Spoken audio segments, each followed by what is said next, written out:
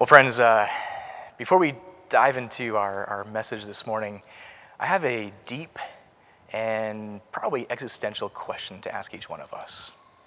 Are you ready? Do you remember what life was like before there were memes?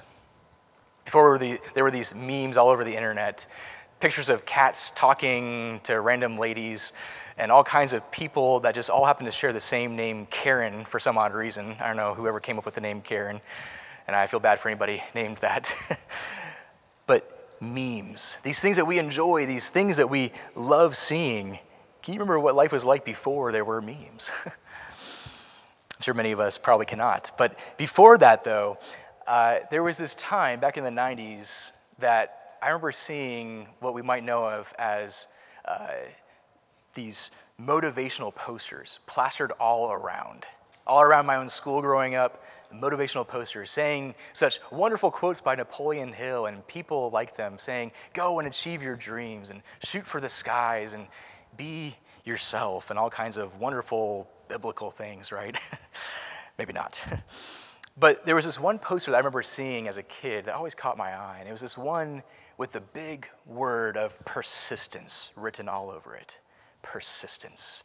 And some of you who have seen these motivational posters back in the day might recall this persistence poster, the one with the young man chasing the young girl, probably two track stars, running off into the sunset, off into the distance with the skyline there in view. And for those of us who saw it, the poster was there saying essentially, continue to chase your dreams, keep going, keep going. But most of us, including myself as guys, just saw it as, okay, if you keep chasing her, you're going to get the woman of your dreams. Just keep chasing her. Persist, persist. Well, about 20 years later, after these motivational posters kind of faded away into oblivion, the new age of memes was before us all over the internet. And a lot of us began seeing these newly revised motivational posters being repurposed. And that poster that said persistence, I remember years ago, before all the cat memes and whatnot, this poster that said persistence, now on the bottom said, dude, just let her get away. She's running away from you. You do not need to keep on chasing her. It's a lost cause. Give up. Demotivational posters. But believe it or not, our message this morning is not on demotivational posters or memes, thankfully, but rather on the idea of persistence. Keeping up, persisting.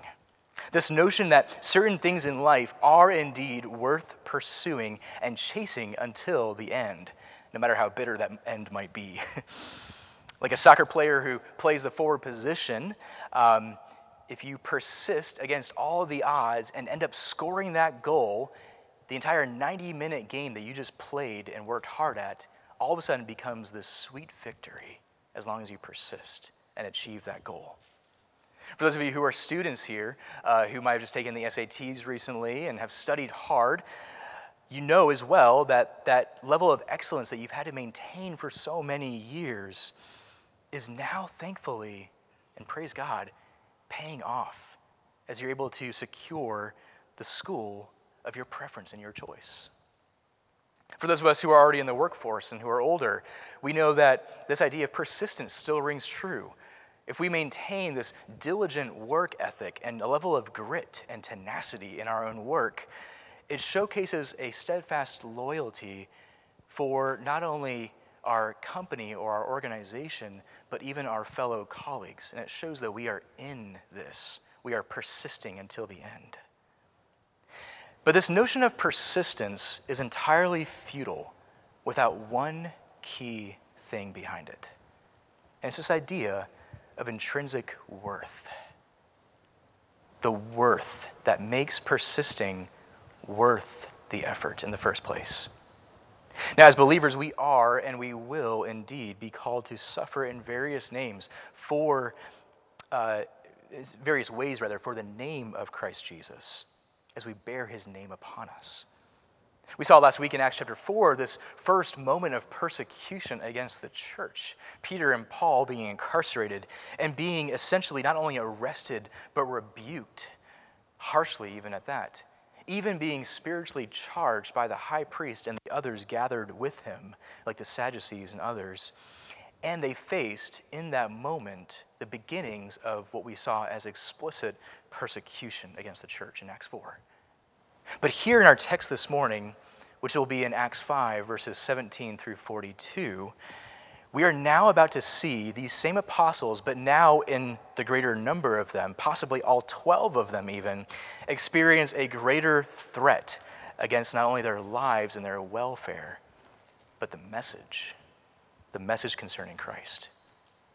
These men who were appointed by Christ would here in our passage of Acts 5, verses 17 through 42, begin to suffer dishonor and shame, all for the sake of Christ Jesus. But again, here in Acts 5, we will see this theme of persistence. And we will see just how they persisted in the midst of incoming persecution against them. They persisted, in short, as a teaser here before we read the passage, because they were resolved. They were resolved by one mission: to exalt Christ. They were resolved with a heart that was fixed so intently upon the prize of Christ himself that they could not be shaken or deterred from pursuing that goal of making much of Christ. So, friends, what was their resolve? What did they resolve to do? Well, in essence, their resolve was to obey God rather than men. And you'll hear that theme repeated throughout Acts. We saw it last week in Acts 4, and we're about to read of it again here in Acts 5, that they would rather obey God than obey men. They resolved to proclaim Christ and him crucified and resurrected, and so make disciples of every ethnicity and people group, baptizing them, as we just saw earlier, and teaching them then, therefore, in response, to obey everything that Christ himself had commanded them. For the Lord Jesus Christ, the risen Lord, was with them by his Spirit. And they knew that they were sent out by nothing short of his authority, Christ's authority. So knowing this context now, I'd love to invite us to turn, if you haven't already, to Acts 5, verses 17 through 42, as we read here the message concerning Christ. The word of God here says this, Acts 5:17. But the high priest rose up, and all who were with him, that is, the party of the Sadducees, and filled with jealousy, they arrested the apostles and put them in the public prison. But during the night, an angel of the Lord opened the prison doors and brought them out, and said, "Go and stand in the temple, and speak to the people all the words of this life." And when they heard this, they entered the temple at daybreak and began to teach. Now when the high priest came, and those who were with him, they called together the council, all the senate of the people of Israel, and sent to the prison to have them brought. But when the officers came, they did not find them in the prison, so they returned and reported, "We found the prison securely locked and the guards standing at the doors, but when we opened them, we found no one inside." Now when the captain of the temple and the chief priests heard these words, they were greatly perplexed about them, wondering what this would come to. And someone came and told them, "Look, the men whom you put in prison are standing in the temple and teaching the people." Then the captain with the officers went and brought them, but not by force, for they were afraid of being stoned by the people. And when they had brought them, they set them before the council, and the high priest questioned them, saying, "We strictly charged you not to teach in this name. Yet here you have filled Jerusalem with your teaching, and you intend to bring this man's blood upon us." But Peter and the apostles answered, "We must obey God rather than men. The God of our fathers raised Jesus, whom you killed by hanging him on a tree. God exalted him at his right hand as leader and savior to give repentance to Israel and forgiveness of sins. And we are witnesses to these things, and so is the Holy Spirit, whom God has given to those who obey him." When they heard this, they were enraged and wanted to kill them. But a Pharisee in the council named Gamaliel, a teacher of the law, held in honor by all the people, stood up and gave orders to put the men outside for a little while. He said to them, "Men of Israel, take care what you are about to do with these men. For before these days Theudas rose up, claiming to be somebody, and a number of men, about 400, joined him. He was killed, and all who followed him were dispersed and came to nothing. After him, Judas the Galilean rose up in the days of the census and drew away some of the people after him. He too perished, and all who followed him were scattered. So in the present case, I tell you, keep away from these men and let them alone. For if this plan or this undertaking is of man, it will fail. But if it is of God, you will not be able to overthrow them. You might even be found opposing God." So they took his advice. And when they had called in the apostles, they beat them and charged them not to speak in the name of Jesus and let them go.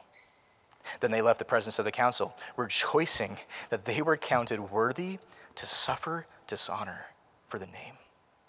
And every day in the temple, from house to house, they did not cease teaching and preaching that the Christ is Jesus.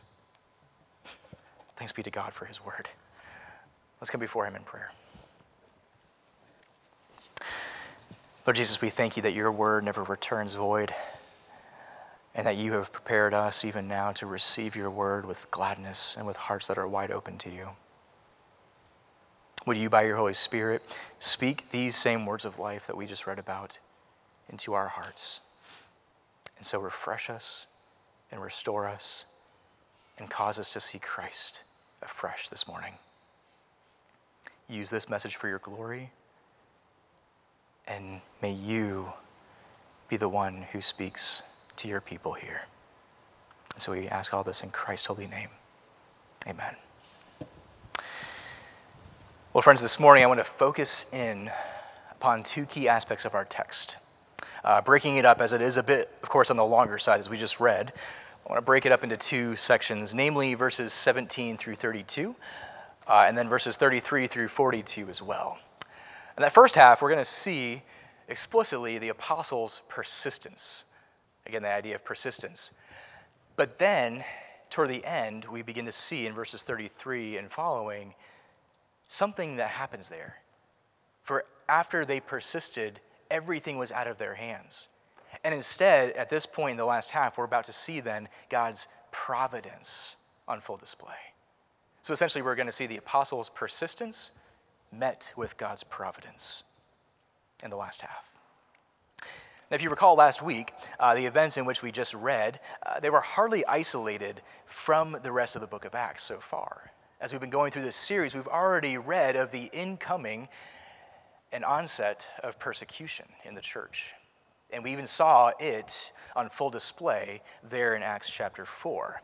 Just days prior in Acts chapter 4, verses 1 through 22, if you want to flip back over to that and just be a little refreshed on what we just were hearing last week, we read last Sunday about how the high priest, along with his entire family, along with Caiaphas and John and Alexander, and even the Sadducees and the captain of the guard and all of the remaining priests within the temple itself, they stood up within the temple itself, of all places, and opposed the work of Christ, even within the temple. They opposed Peter and John for proclaiming that Jesus was the Son of God, that the Christ is Jesus. And so these people last week, as we read, used every ounce of their spiritual authority to charge them. Again, that word for a spiritual charge was used there in Acts, this strong using of their spiritual authority in every way. They brought that and leveraged it against the apostles. And yet, by God's grace, it fell flat. Now, these people, unfortunately, for their own sake, the high priest even, of all people, Annas, was an unbeliever. Caiaphas and others, they were all just, as I mentioned last Sunday, almost like puppets in this religious scheme. They were observing this empty shell of a religion, but they missed the centerpiece of it, namely Christ. And so they were unbelievers who detested the word of truth, the gospel. And yet Peter and John's distinct response to them, as we saw earlier, was this: whether it is right in the sight of God to listen to you rather than to God, you must judge. In essence, that is your role. You should be doing that. But we cannot but speak of what we have seen and heard. In other words, saying, we will continue on. We will persist. Now, the apostles, as we know, were released at that time for fear of the growing number of believers. There in Acts 4, already at least 5,000 men alone, possibly many, many more, even within a few days after this event, as they continued to grow in number. These believers in Jerusalem who were rejoicing and praising God for his faithfulness, they were growing in number daily. And signs and wonders continue to be done at the hands of the apostles. And so as we skip over from chapter 4 into chapter 5 this morning, we're unfortunately skipping quite a bit, like the story about Ananias and Sapphira, and more signs and wonders being done. So of course I'd like to invite you to read that at a later time, but know that there was some time in between these two events. This event of them being arrested the first time and then being arrested again a second time. But something distinct was happening in that time. Again, they were persisting. They were pressing on. Picking up here in Acts 5, verse 17, the high priest and those of his religious sect, namely the Sadducees, were ticked off yet again by these reckless apostles.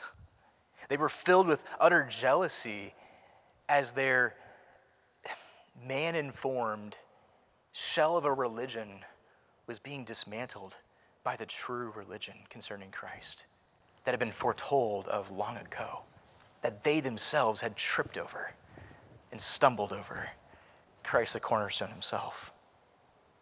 For we know that the whole of Scriptures were always purposed to showcase Christ as the Redeemer. That catechism that we just read earlier, it's always been purposed to showcase that he is the Redeemer of his own elect. And yet they missed everything about that, the high priest and those along with him. They missed the beautiful, lovely, and pleasing aroma of the gospel and found it to be a stench instead of that which saves them. But in the meanwhile, thousands upon thousands of men and women and their households were being brought to faith and to repentance of their sin.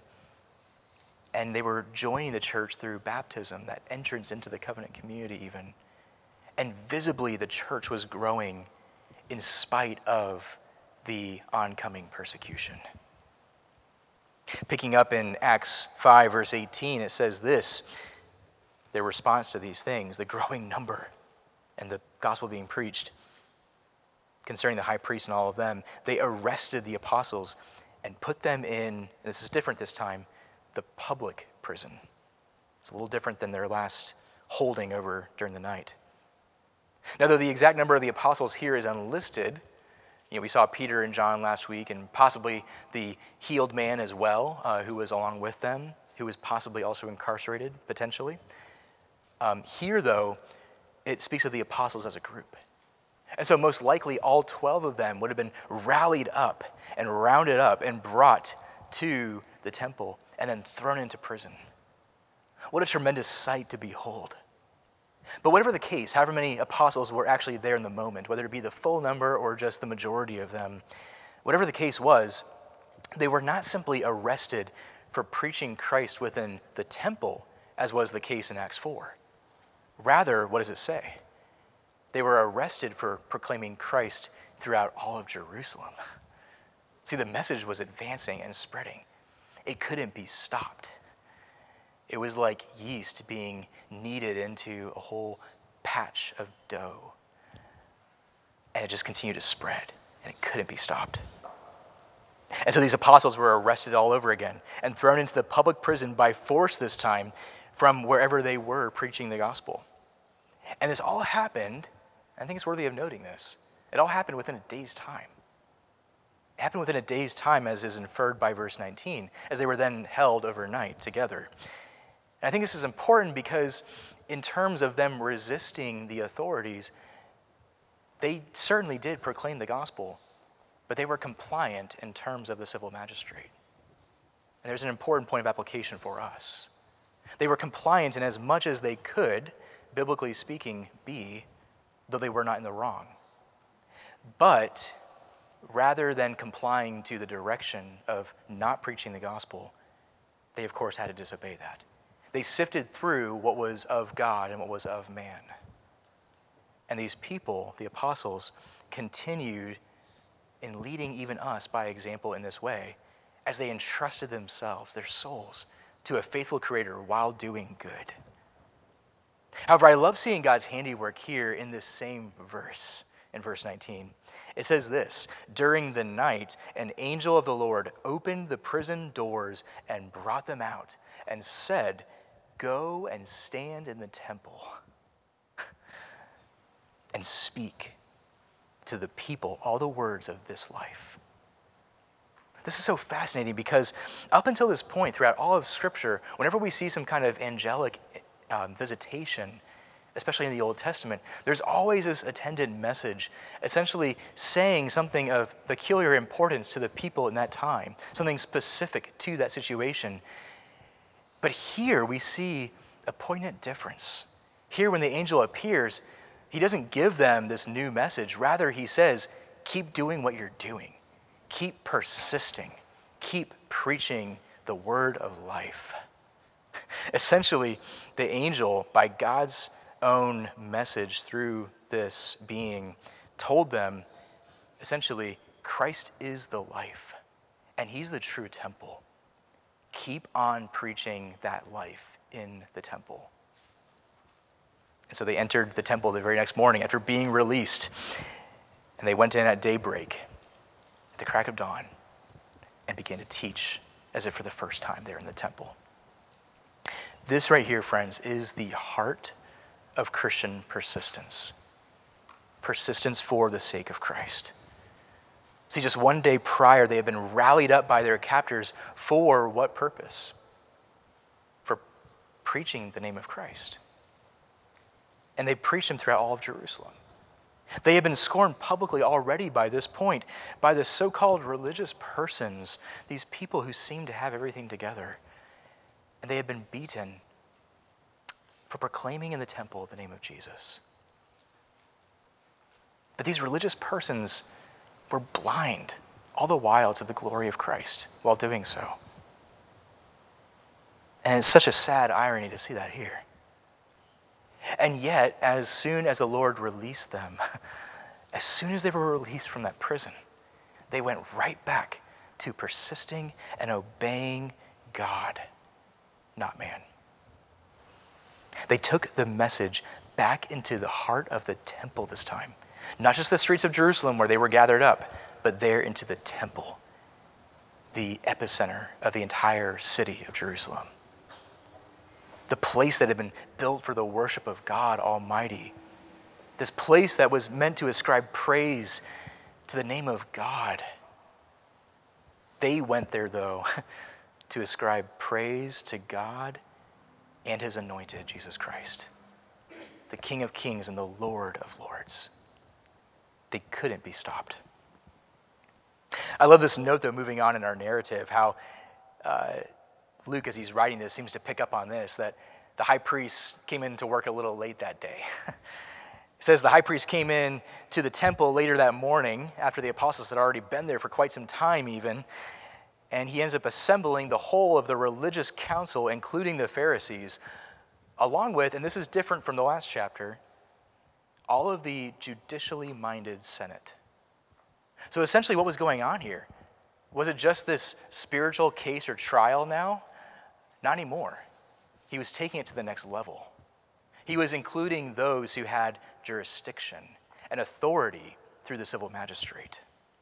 He was trying to essentially snuff out the apostles themselves, but also the message of the gospel once and for all, by using every ounce of authority that he could muster up, both the spiritual authority that he could and the civil authority. But by God's providence, we see God do something great here in this story.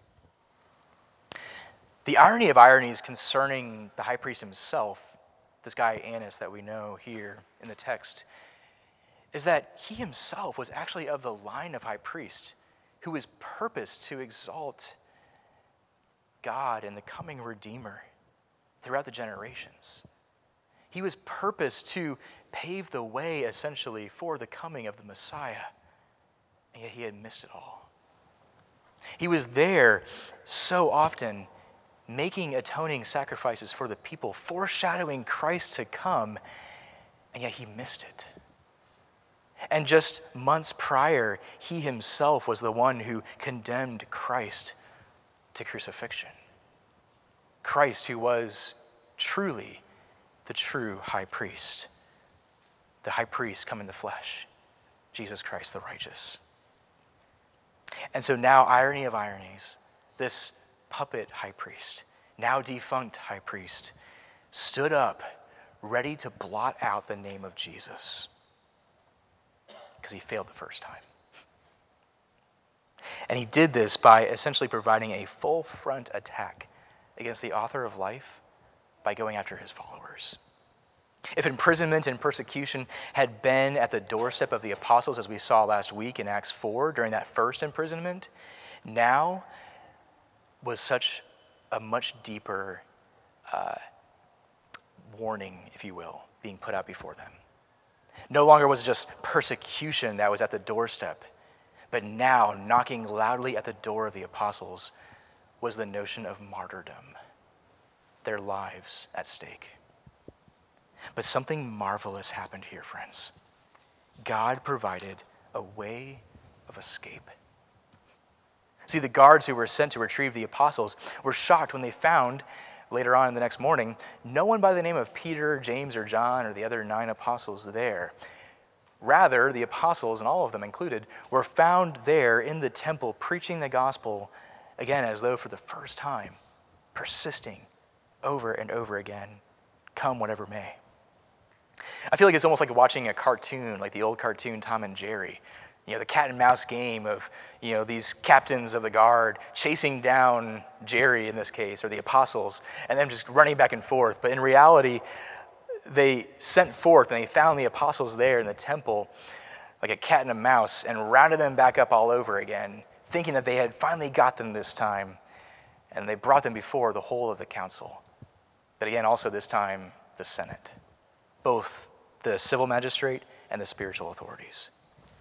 They said this: "We strictly charged you not to teach in this name, yet here you have filled Jerusalem with your teaching, and you intend to bring this man's blood upon us," said the control-seeking, now defunct high priest to them.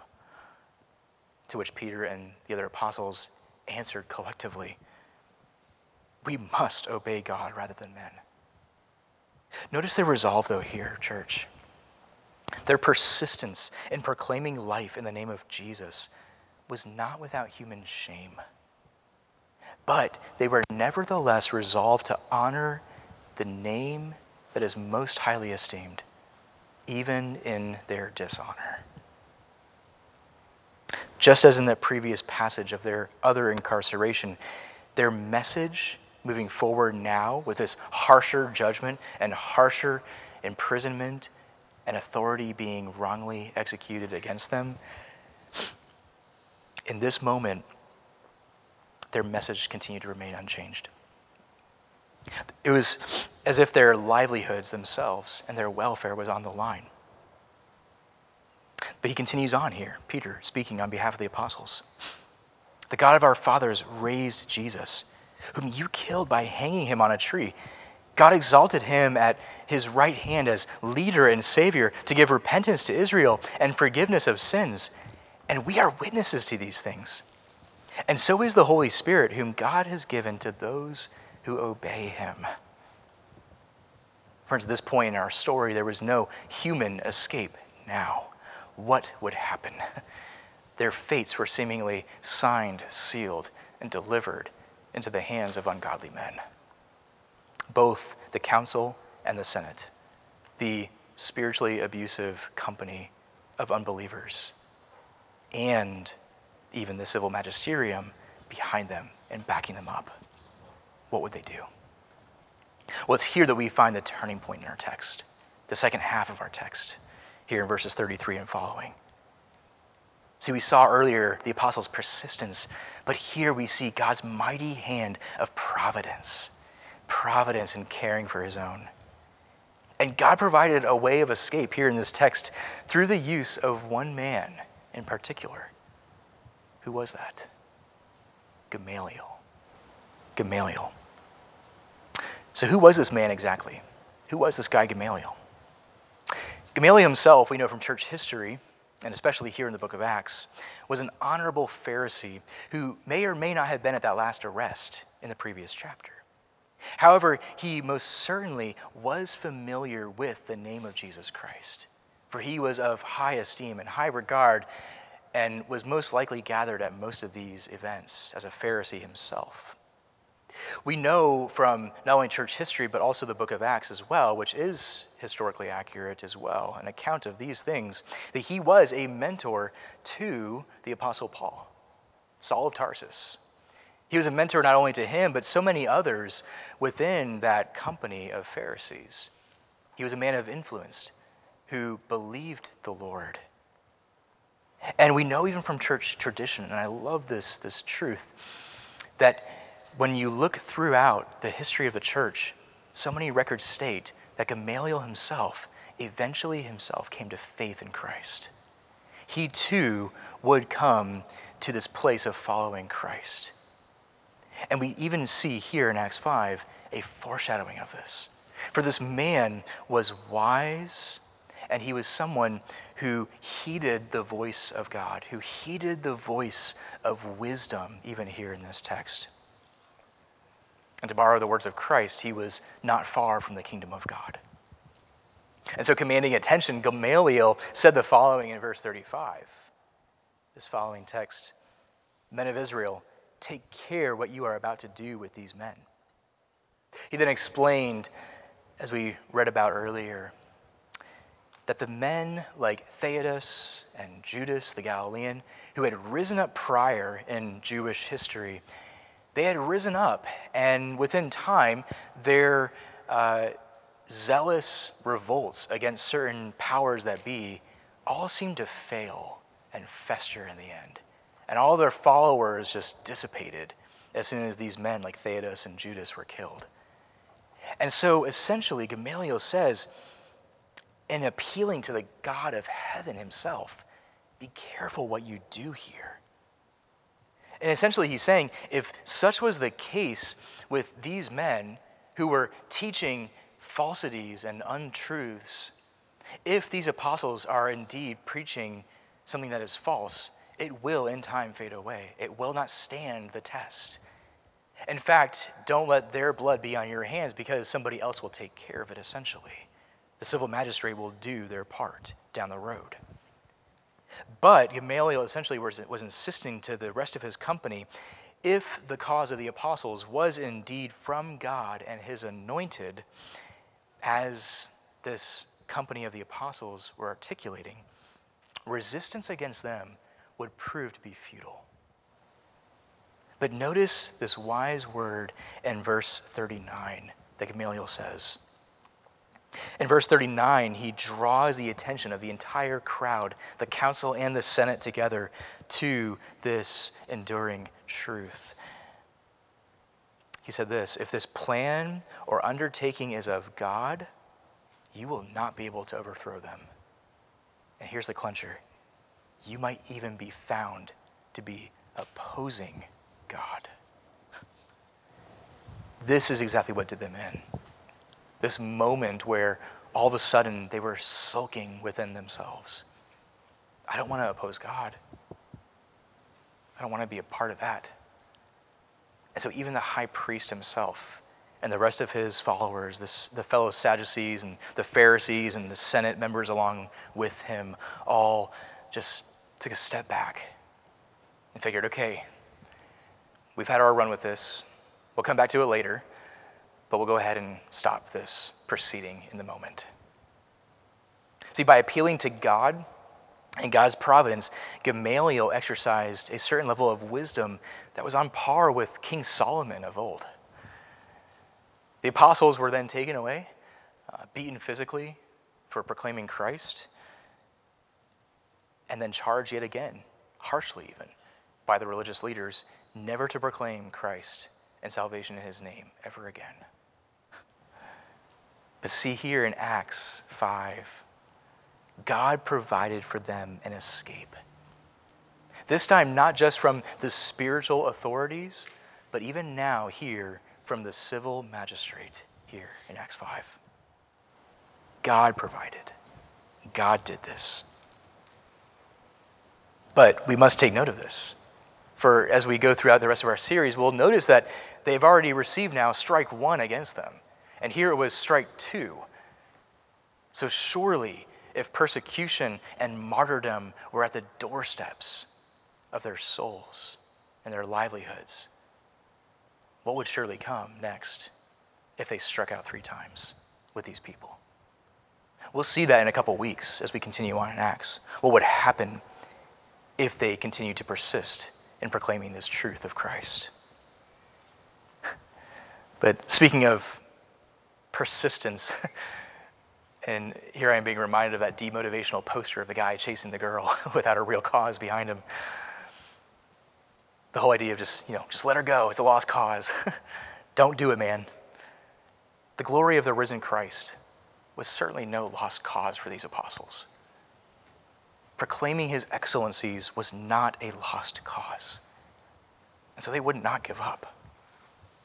For of Christ are such words that are poetically written in Psalm 110, such as these. The Lord says to my Lord, sit at my right hand until I make your enemies a footstool for your feet. And furthermore, in Psalm 110, it says this, the Lord sends forth from Zion, the highest of all thrones, your mighty scepter. Rule in the midst of your enemies. And so friends, even here in Acts, we see a portrait of the rule and the reign of Christ here, which had already begun upon his ascension. He who already sat enthroned at the right hand of God the Father Almighty would indeed surely come back to judge the living and the dead. And within our context here in Acts, we see that Christ who commissioned them to proclaim his name without wavering and without shrinking back, continued to provide for them the way of escape wherever it was necessary, but in the end, even to the point of being dishonored. The apostles would eventually go on to preach the gospel to the whole sum of the Jews. They would hear the gospel as we're about to see in the rest of Acts. But through this persecution, God would continue to provide for them and lead them to a place of then evangelizing and bearing witness of Christ to even the Gentiles. And by Paul's time, Paul, who was among this same number in Acts 5 against them, Paul, who would later be converted and come to saving faith in Christ, he would even say that the entire known world had heard the gospel by the end of his ministry. And so as it ends here in our passage in Acts 5, verse 42, it tells us this, summing it up so nicely.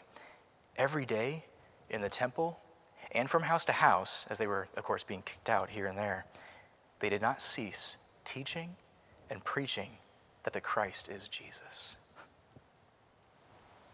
So as we conclude, I have one final point of application for us. And really, hopefully, just an encouraging word for us to keep on persisting ourselves.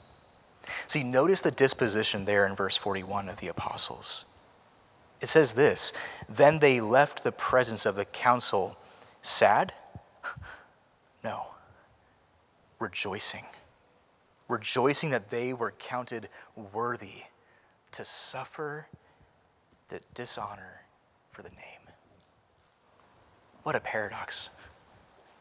These believers would rather hold fast to the unwavering truth that Christ is Lord and be dishonored in such a way than ever give way to the commands of men against that law.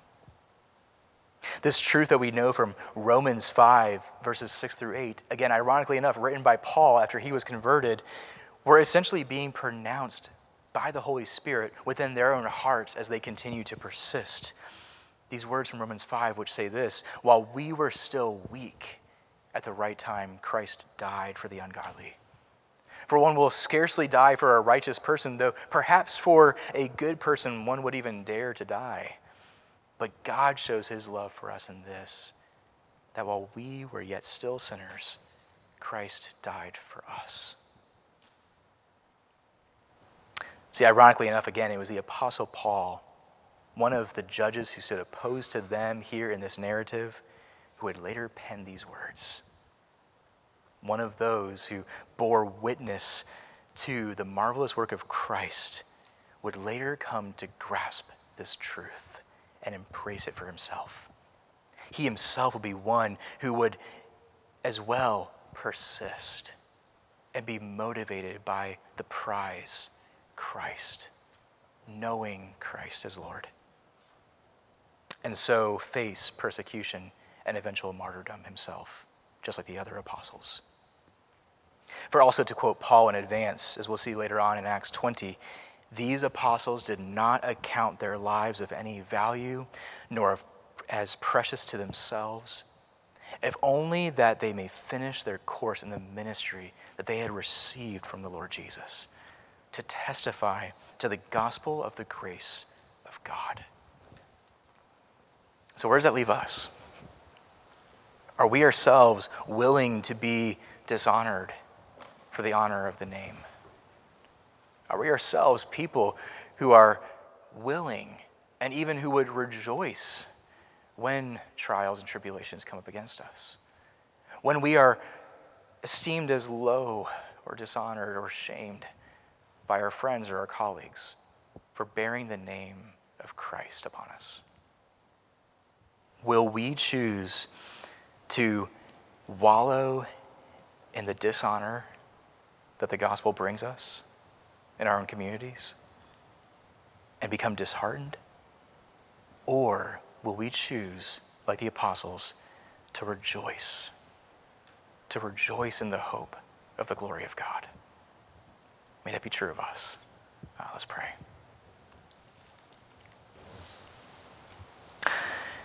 Lord Jesus, we thank you that yours is the name above every other name, that at the name of Jesus, every tongue in heaven and upon earth will confess and every knee shall bow, proclaiming and saying out loud that you are Lord, to your glory, O God.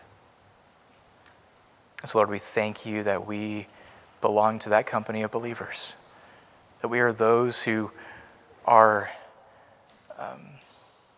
oftentimes put down by those who are not in Christ.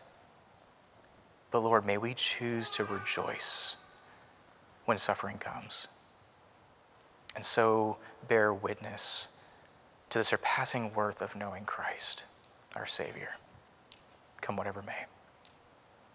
And so we pray all this in his holy name. Amen.